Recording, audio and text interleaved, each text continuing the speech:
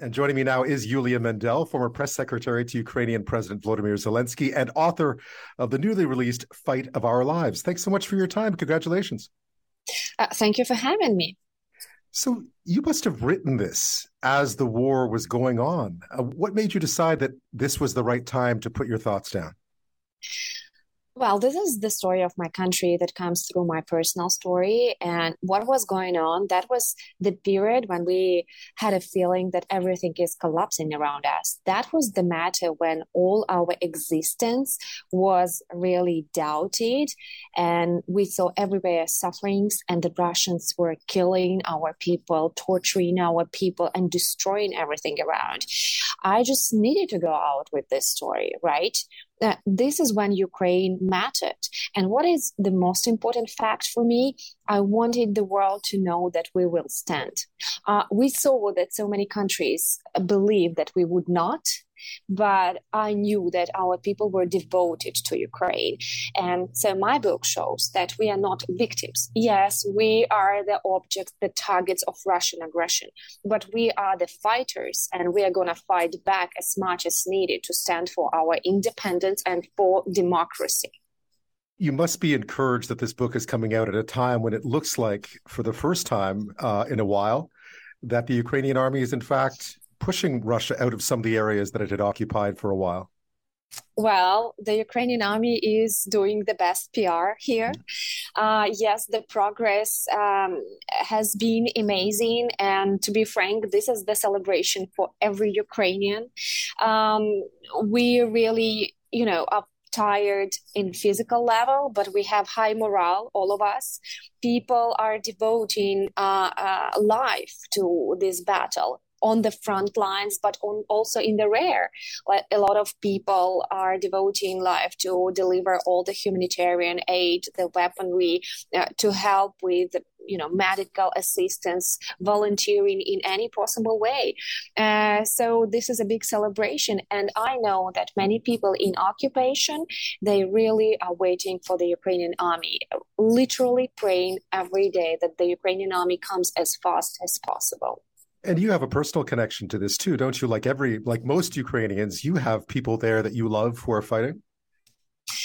Russia destroyed the village where I spent all my childhood, where my grandparents, parents of my mother and father both lived, destroyed their houses. That was the village where I read all the books in the local library. I ate cherries, I made my first steps, had friends. And yeah, I'm from Kherson region in the south of Ukraine. It's under Russian occupation, and I feel like it's terrible. Russia tried to take over my memories. Russia tried to scare everyone and put under threat the life of the dearest of my family. Russia destroyed so much. I know half of my family has left, and my granny, who's 82-year-old, she was sitting in the basement with a wounded leg, just hearing and shrinking from all the missiles. And when she went out, she saw that her house was destroyed. She was lucky to leave. She is now in Kyiv with me. We are taking care about her.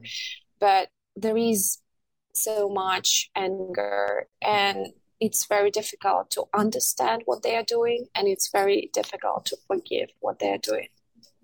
Tell me how you wound up from the library in a village in Kherson. How did you make it to the presidential palace? It's quite the story. Maybe this is where everything has started. Yeah. Where first I read the books, and then, I decided to study in this way. President Zelenskyy came to power in 2019 being as much popular as a rock star. Like, it felt like everyone wanted to work for him. And he was the first Ukrainian president to open transparent competition for such a huge political position as his press secretary. I really doubted if to participate. There were around 4,000 applicants. But I made it, which shows that it's possible. So the last interview was, of course, with him and with around 8 people around. They were like media sharks, targeting the most difficult questions in Ukrainian politics. And I needed to respond as if I were already the press secretary. But I think there was one answer that actually made Zelenskyy hire me. He asked what was my motivation for this job. And I said, look, if you are a man from like quite a poor background from some province in Ukraine, and you could become the president of the country in a democratic way. And I'm like, also from a poor background, another girl, from another Ukrainian province, and I can, in transparent way, become your press secretary. What is it if not a Ukrainian dream? And I think then he understood that we shared the same vision of the country. And that's when he decided that he will select me. That's a great answer, I imagine, as well. You must have, obviously you knew who he was. Everyone knew who he was. But did you think that if ever the day came that the Russian invasion would begin, that he would be the way he has been? I was 5-year-old when I was watching him on TV playing different roles in this very strange suits, Later he was tackling politicians, like he was targeting them as objects for his sarcastic jokes. He was trying to reveal corruption and wrongdoings in his show for all the Ukrainians. So, of course, everyone knew what he was. But to be frank, working with him shoulder to shoulder is a little bit different because everybody expects that he's a comedian and his life is just, a constant laugh or smile and joke. No, it's not. It's wrong. Like, he's a very serious person. For the matter that, first of all, he is an educated lawyer. And second, he made absolutely impossible thing. He built from the scratch, from nothing, a huge empire of humor, huge business in post-Soviet space. So he deals with everything in a very serious manner. He jokes from time to time. But for instance, when people heard that he's not leaving the country during the war, I was not surprised. I was traveling with him to Donbas region where the military action had taken place for 8 years already. And I saw how he was returning to the place of shelling just, to stay with the soldiers during shelling to show that the president is not leaving, how he was going to the front line to handshake with our soldiers. So I knew that he just could not leave. This is the kind of person he was. And thanks to this, we are staying here as an independent country and we are fighting back. My guest this half hour is Iuliia Mendel. She's former press secretary to Ukrainian President Volodymyr Zelenskyy. She's just released a book called The Fight of Our Lives, which is about her experiences, but also about Ukraine's experiences, both leading up to and now during the Russian invasion. Iuliia, you must have had a front row seat to a lot of what was going on prior to the invasion. What were his relationships like with other foreign leaders? Vladimir Putin, for instance, Donald Trump, obviously. Well, for Volodymyr Zelenskyy, the matter to achieve peace in Donbas was the priority in his politics and policies. But I think there is no better way to describe their attitudes, I wouldn't say relations, but attitudes to each other, by describing their only meeting at Normandy meeting. So the meeting of 4 leaders, Ukraine, Germany, France, and Russia, to try to negotiate peace at Donbas in December 2019 in Paris. They are from different generations. Zelenskyy is 44.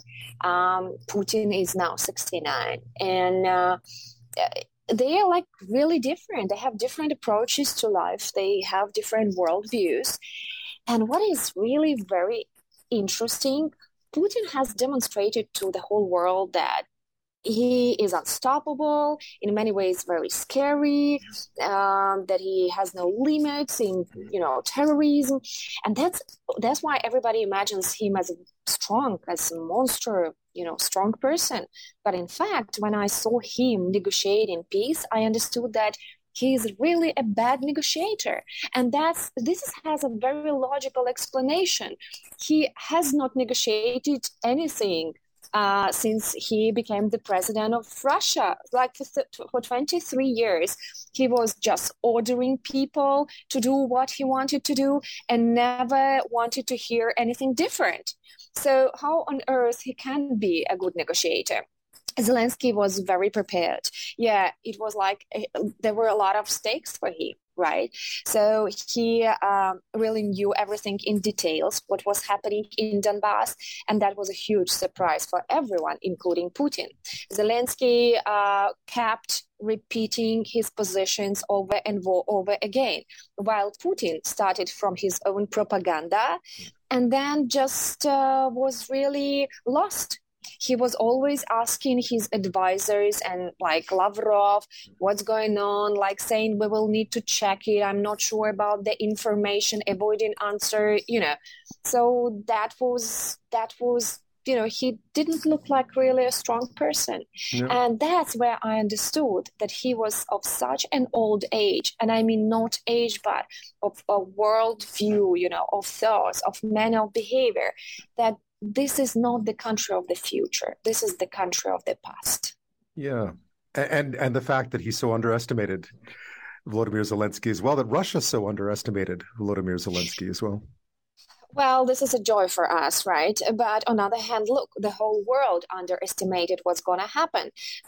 Somebody in the West believed that Ukraine could collapse in a few days. Somebody believed that Ukraine could collapse even in a few hours, as well as, Russia believed that. And Ukraine actually... Yeah, we believed that there would be escalation, but many people thought that escalation would be in Donbass and that no one would start such a large-scale, brutal invasion in 21st century. What's your favorite story in the book? Guys, I'm sure you've shared many anecdotes about life with Volodymyr Zelenskyy and working in the office, especially in the time that you were there. What's the one that you love the most to share? I think the stories about our travels to Donbass. One of them, I can, draw a picture of it. Zelensky brought the president, the leader of another country there. And it happened, they renewed a big bridge that connected the occupied Ukrainian territory where Russians and separatists were staying and Ukrainian controlled territory. Right. When we arrived there with the delegations, it appeared that on the other side of the bridge, there were people with the rifles and people in Russian television. And nobody allowed Zelensky and the other leader to come there because it was very dangerous. He really debated. He really wanted to go there. They negotiated with the security for some time, and Zelensky, the leader, and very few people from the security really went to that bridge. In this way, Zelensky wanted to show that he is the leader on this land. He is not going to be scared. He's gonna to risk for showing, that this is his country. That was very important. Yeah. Tell me, lastly, tell me a bit about your relationship with him, because I know you have similarities, similar faiths, you're from similar backgrounds, you're from similar parts of the country, more or less. More or less. You had a lot in common with the new president. Just maybe not a comedian, a journalist, but you had a lot in common with him, or you have a lot in common with him. Never thought about myself in that way, but he is a very hardworking person, and what I really respected while working with him, that he devoted all himself to different challenges. He loves coffee and drinks like endless cups of coffee, and he is like addicted to sports. This is what I respect, and I really by myself like going to sports, if we talk about personal stuff too. Like for you to understand, he was going for jogging even when we were coming to Donbass. I think we shared the vision of the country, and that was really very important for me. And I really think that was one of the most exciting and exhausting, but exciting time of my life. Do you miss it? Partially, of course. How can I not? I was meeting the world leaders. I was handshaking with Angela Merkel. I was at negotiations with Donald Trump. I saw Vladimir Putin. I mean, these are big things. You are the part of the history. And I believe this history will be successful. Iuliia Mendel, thank you so much for your time. Congratulations. Thank you so much for having me.